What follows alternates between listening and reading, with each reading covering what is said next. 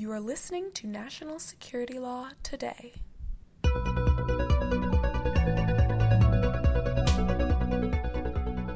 Welcome to National Security Law Today. This is part 2 of our conversation with Steve Pelak on immunity, FCA, and JASTA.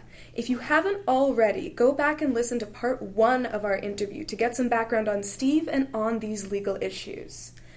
And I am Nicole, one of your moderators and a member of the committee staff. Your other moderators today are national security attorneys here moderating as individuals and not on behalf of their agencies or firms. You can find out more about the Standing Committee online or join our listserv at americanbar.org/natsecurity. And I'm Yvette, another one of your moderators.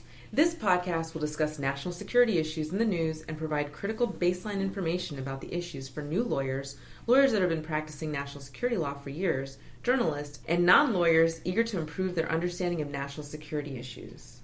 And I'm Elisa, another one of your moderators. The ABA Standing Committee is comprised of seasoned national security lawyers and law professors, and the committee has spent the past 55 years keeping lawyers and the public informed and aware of the most pressing questions in national security law. Join us at one of our monthly speaker programs or at our annual conference in November to hear more about what's happening today and what will happen tomorrow on issues of national security law. We will deliver sober, well-reflected, unbiased updates on the hottest topics in the world of national security law. But never boring, unless you have an itty-bitty little span of attention.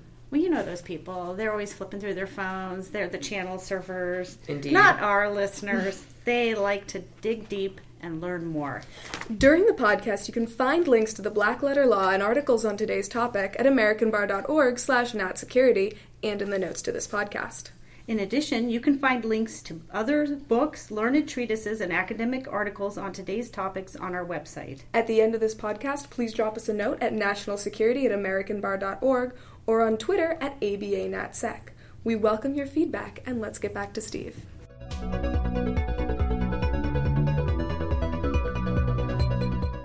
Well, this is really amazing, but the most recent thing to happen, I think, is incredibly significant, and that is the Justice Against Sponsors of Terrorism Act in 2016.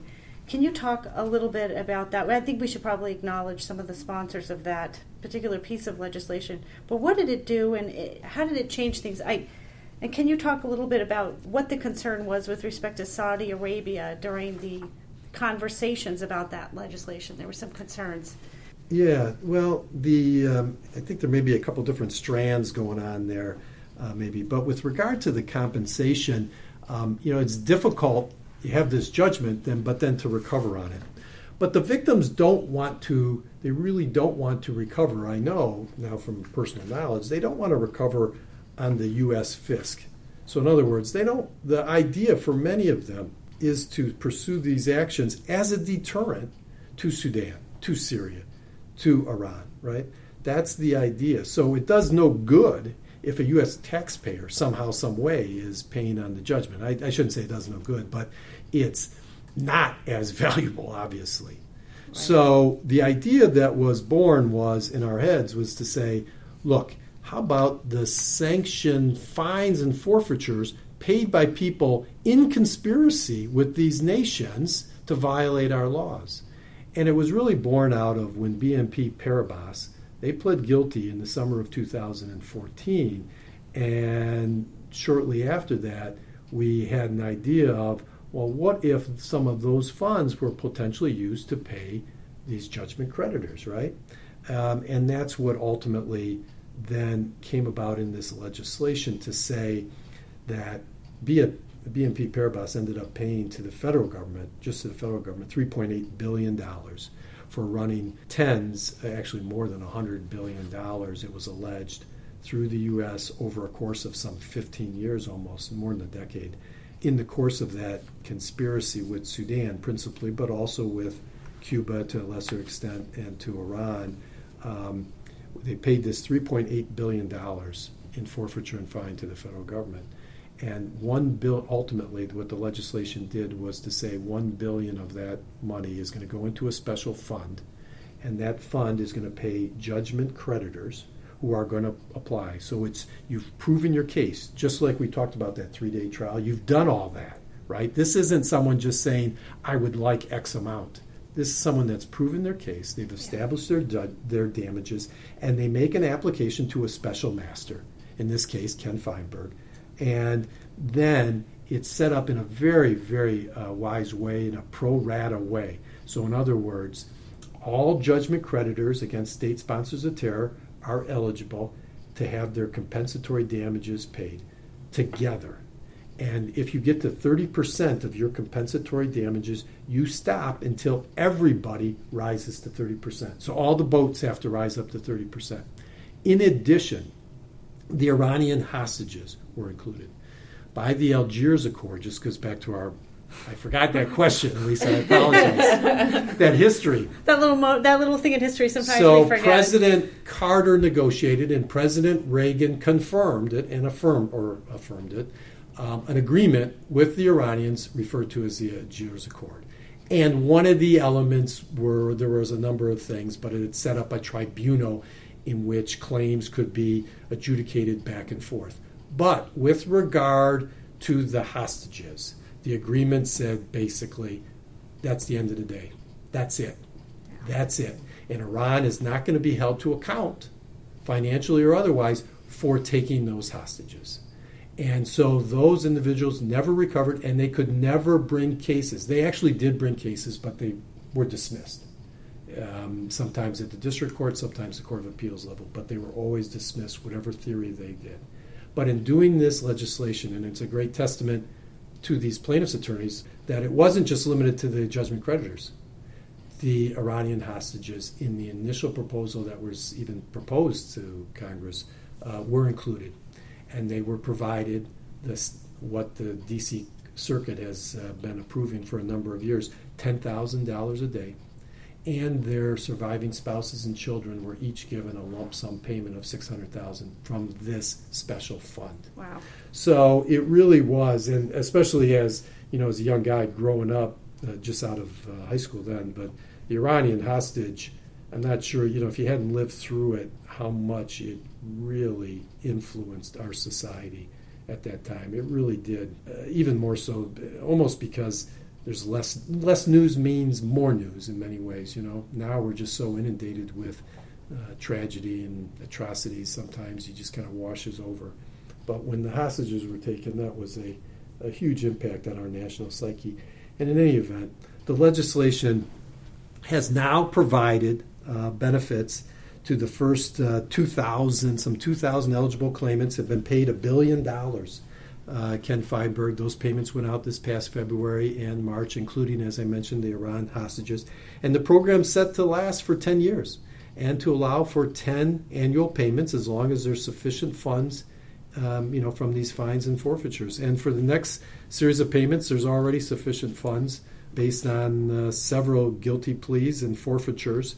A large Chinese electronics company has pled guilty and paid several $100 million, near $1 billion, for Iranian sanctions violations, and those monies are in there.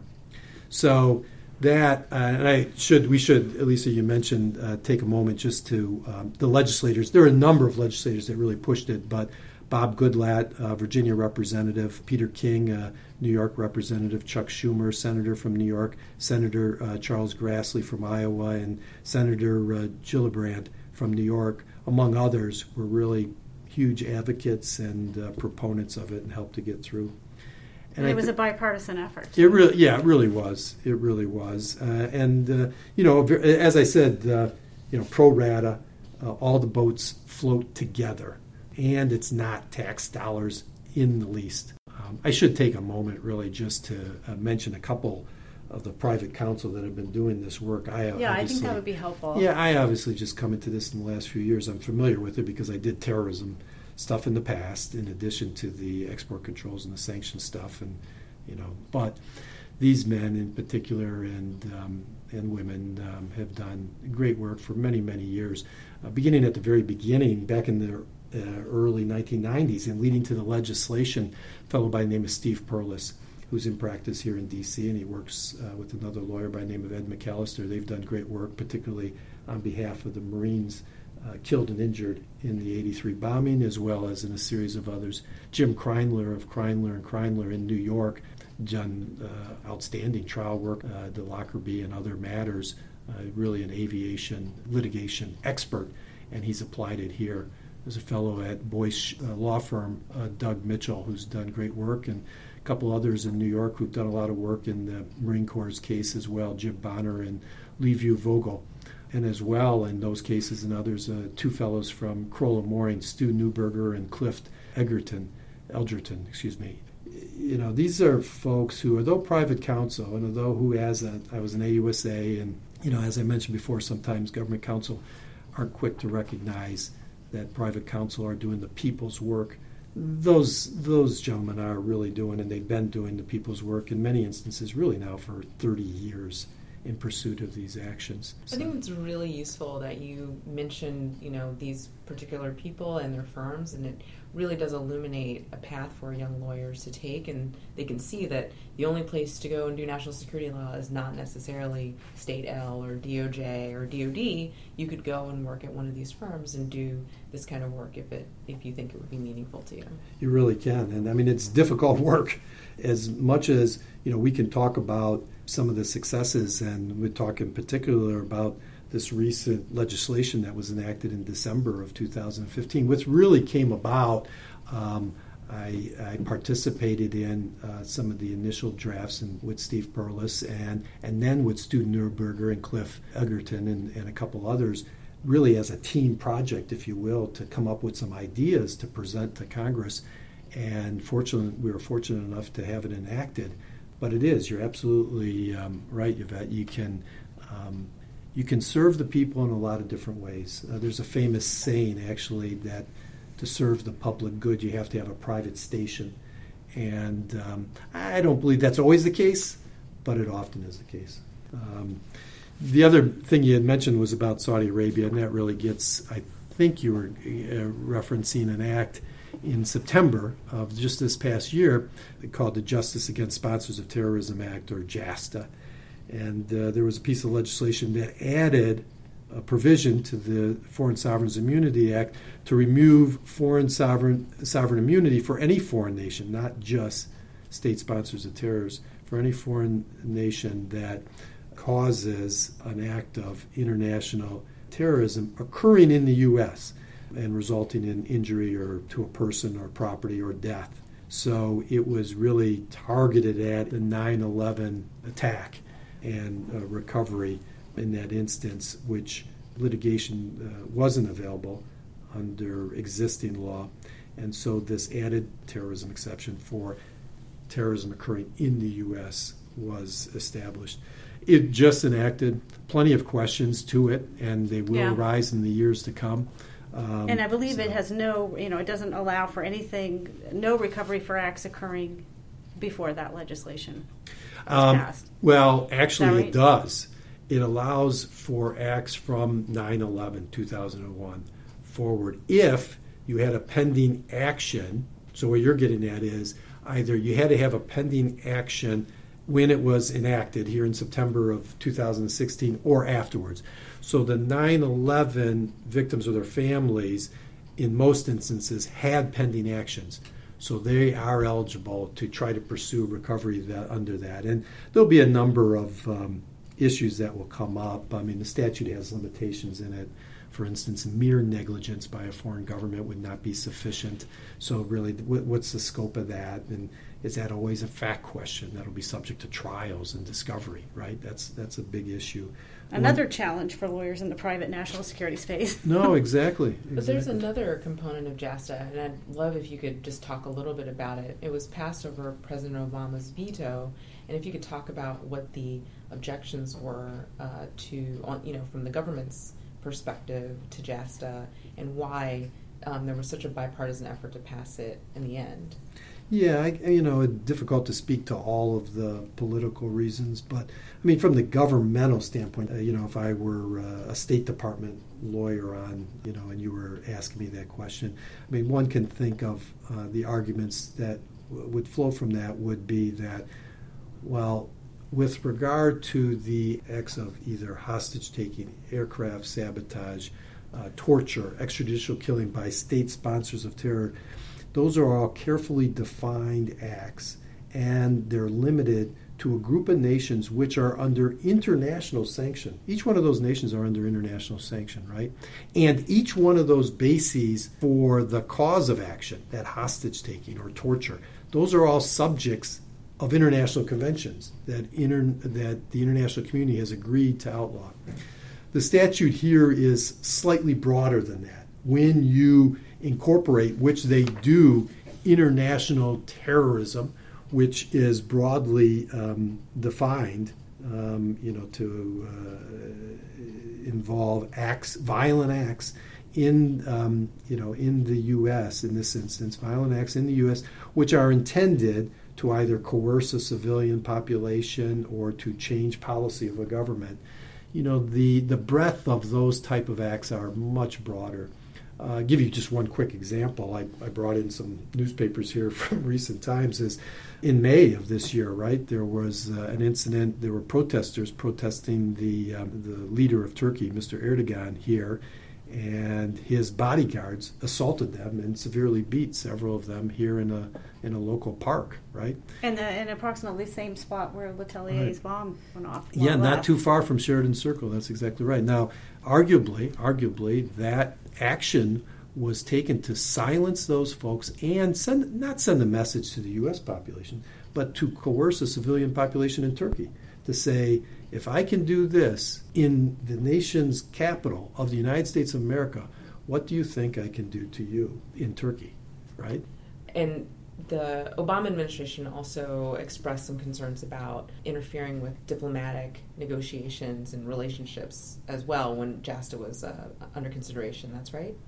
Yeah, I mean, clearly at least the initial focus, although the possibilities are much wider, the initial focuses were on Saudi Arabia, right, in our relations and our long-established relations with Saudi Arabia, and so that's very delicate. But then also, I think, from a diplomatic standpoint, what President Obama and others argued was that, well, we have to be careful about how far to extend finding exceptions to sovereign immunity because what we do to others may be done to us, right? So, it really becomes a question not so much on direct actions, but the questions arise when a government, it could be any government, say France, provides a contribution to some association, and that association, charitable organization, let's say, right, then uses that money and provides it on to some terrorist group, right, and a terrorist act occurs. Okay, so will that foreign government be responsible? I don't know. The statute, I think there are arguments that folks can use both ways under the statute in those kind of instances. It doesn't cover mere negligence. It's not intended to cover omissions, right? A failure of due diligence, possibly. But that's all to be worked out. And I think those were the concerns that were being raised. On the other hand, if someone is committing an act of terrorism, like the Letelier bombing, that's pretty clear that there should be a cause of action, I think, if you can prove that type of action, where a foreign government has come into our nation and sought to blow people up. Yeah, and disrespected our borders and our rule of law as well. That's exactly right. Right.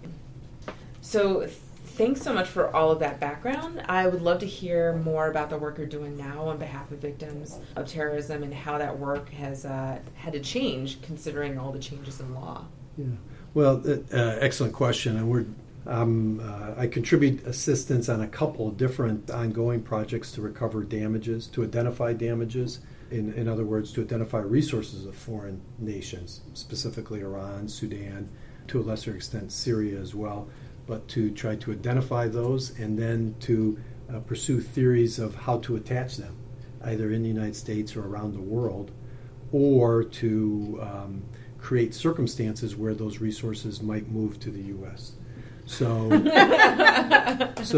that's, so we do that. Also, we brought it public, and I've signed the complaint, so it's a matter of public record. We sued the government of Iran on behalf of 3 service members who were abducted and murdered by Iranian agents in January of 2007 in Karbala in Iraq, as well as another abduction of another U.S. service member in October of 2006 and who was subsequently killed as well. So that's ongoing litigation, and we'll have a trial, a bench trial, in the new year for that matter to prove liability and then damages, probably through a special master. So those events are ongoing. All right. Well, we've had a change of administration recently, and we have a Congress that is some days talks to each other, but for the most part doesn't appear to be. And I wonder what we should expect in the future. Are they remaining interested in this topic? Do you feel that it's as palpable as it was, say, in the days after 9/11? What should we expect? Yeah, that's an interesting question. I think there certainly are the people, if you will, the rank and file members of the executive branch certainly are. The difficulties we've run into with regard to getting action or information or even discovery, for instance, in these matters is just a lack of people, right? There have been, at least up to date, many vacant positions, and that slows things down, right? Because people don't know, can they make a decision? Should they make a decision? Who should sign off on this decision? Those are the difficulties that we face. I mean, one remains hopeful that over time that will resolve itself, as well as sort of substantively.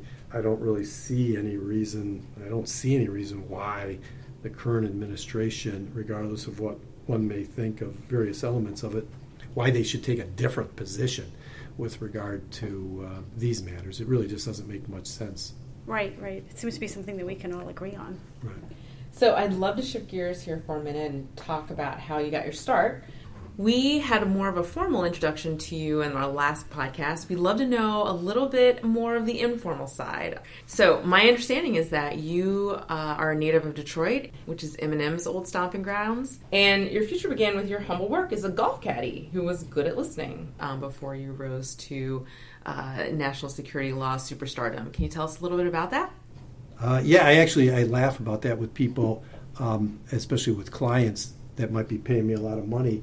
If they ask me, about becoming a lawyer, or how did I learn? Because to be honest with you, sometimes clients will be in the business community. Obviously, I've been a prosecutor my whole life, right? And so they'll, sometimes be surprised, like that. I will listen, and I'd like to think, fairly balanced in my views. But a lot of that comes from being a caddy, and there's no better way to learn how American business works than being on the golf course, right, as a young kid, and carrying a bag throughout the day. And but yeah, it's funny about that. And actually, Eminem went to Warren Lincoln. I went to Warren Mott. They were a rival. They had better wrestlers just because their guys were a little tougher, although we were pretty good, but they were a little tougher. So in addition to your writings and work, we should look forward to a wrestling match between you and Eminem? I don't, he's old. I got him. He's got me by about 10 or 12 years, I think. But I'd probably give it a go. I don't think he's that big of a guy. So. All right. Well, I really appreciate you coming in, but again, I want you to give a little bit of advice to young lawyers out there, and in particular, some listening to this would say, hey, you know what, I really want to fight the powers that be on the globe. I'd like to take something like this up. I'd like to represent victims. I'd like to work in this space. But in general, I think they're just looking for guidance from lawyers who made it. Yeah. Can you give us a few thoughts? Yeah, I mean, I've been blessed with a great family, and got 4 young people that are all adults now and making their way in the world. And my sympathies really for a lot of young people, because I think it was, in some ways, there were some easier paths, I think, a few years back. But putting that to one side, what I would tell people at base is there's many, many different ways to contribute to society. And there isn't one way. There aren't just 2 ways. You first have to know yourself and what your own skills are and what you'd like to do. And different people have different skills and different interests, whether it's in litigation or counseling, or whether it's in the practice of law or using your legal degree in some other pursuit, right? There's a lot of different paths, and so there's not one way. And to know yourself the first. And a couple examples come to mind, and so people can see. I'm reminded of a woman that I was in AUSA with, who's now the director of in the Department of Justice, National Security Division, the Office for Justice for Victims of Overseas Terrorism, Heather Cartwright. And, she just does fabulous work there, right, for these victims.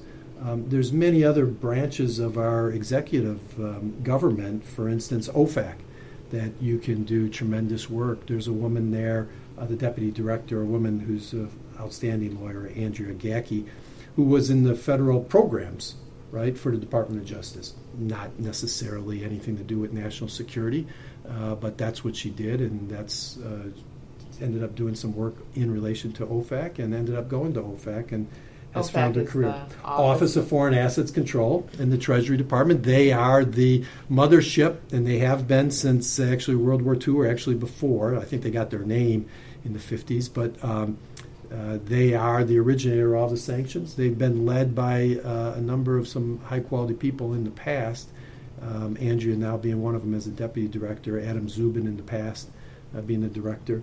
And then one can think of, quite plainly, agencies like the CIA, the Department of Defense, the FBI, the State Department, all great places for lawyers in a lot of different capacities to work. Everything from being an agent to being, in the analytical world of those agencies, to being a lawyer, to consulting.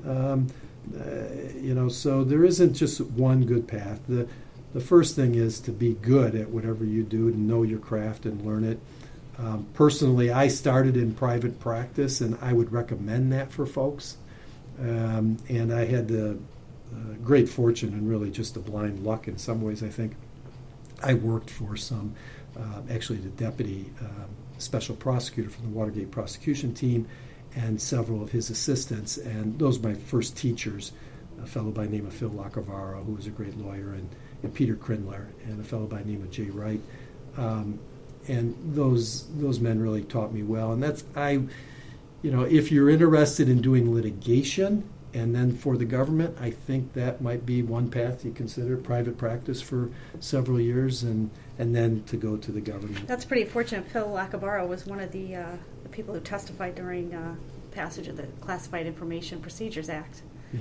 On the Hill for the Justice Department, I believe, at the time. He argued as a young, deputy to first Mr. Cox and then Mr. Jaworski. He argued half of the Nixon Stapes case in the Supreme Court, right? That's right. Boy, that's a real fortunate mentor. He was a great. Yeah, let me give one quick story that for young lawyers, though, how important it is, little simple things, and to know your craft. And it was something. He was a great appellate lawyer, right? And I'm decent appellate lawyer, but I never really wanted to be an appellate lawyer. I wanted to be more a trial lawyer. But I remember once writing something for him, and he said, "Fine, Steve, this is great, but I've got a special rule for all my briefs," right? And this is a guy who was a deputy solicitor general, right there, and I'm saying, "Yes, Mr. Lacavara, what is it?" He said, "It's a 3-finger rule." And I said, "Well, what does that mean?" And he said, "No paragraphs wider or longer than the width of my 3 fingers." Right? And young lawyers, that's absolutely true. Because and from that day, sometime in the 1980s until all my years as an AUSA, I always had an overabundance of headings, numbers, bolding, and brief paragraphs. Right?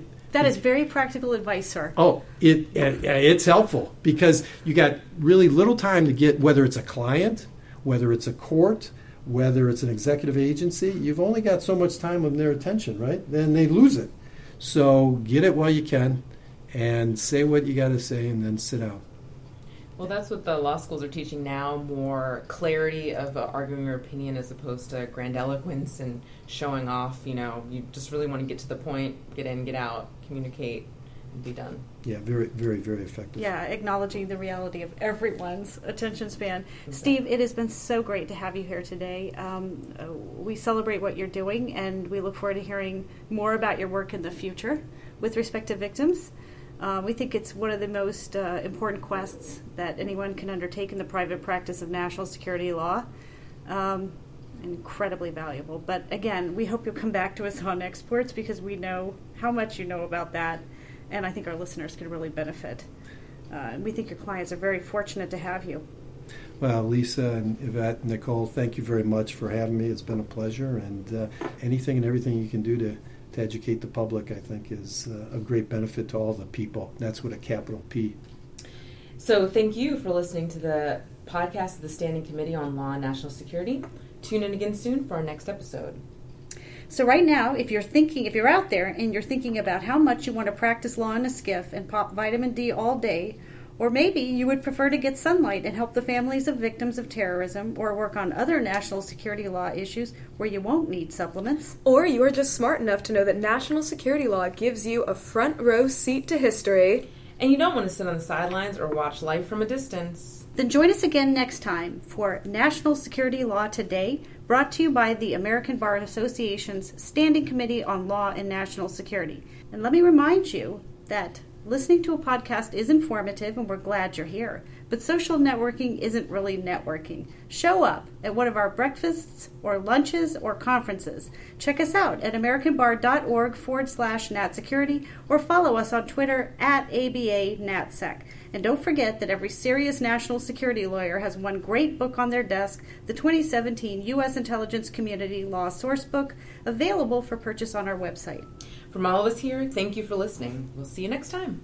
Thank you for listening to National Security Law Today. Look for links to the black letter laws and articles mentioned on our show today in the notes or on our website. You can also find us on Twitter at ABANatSec.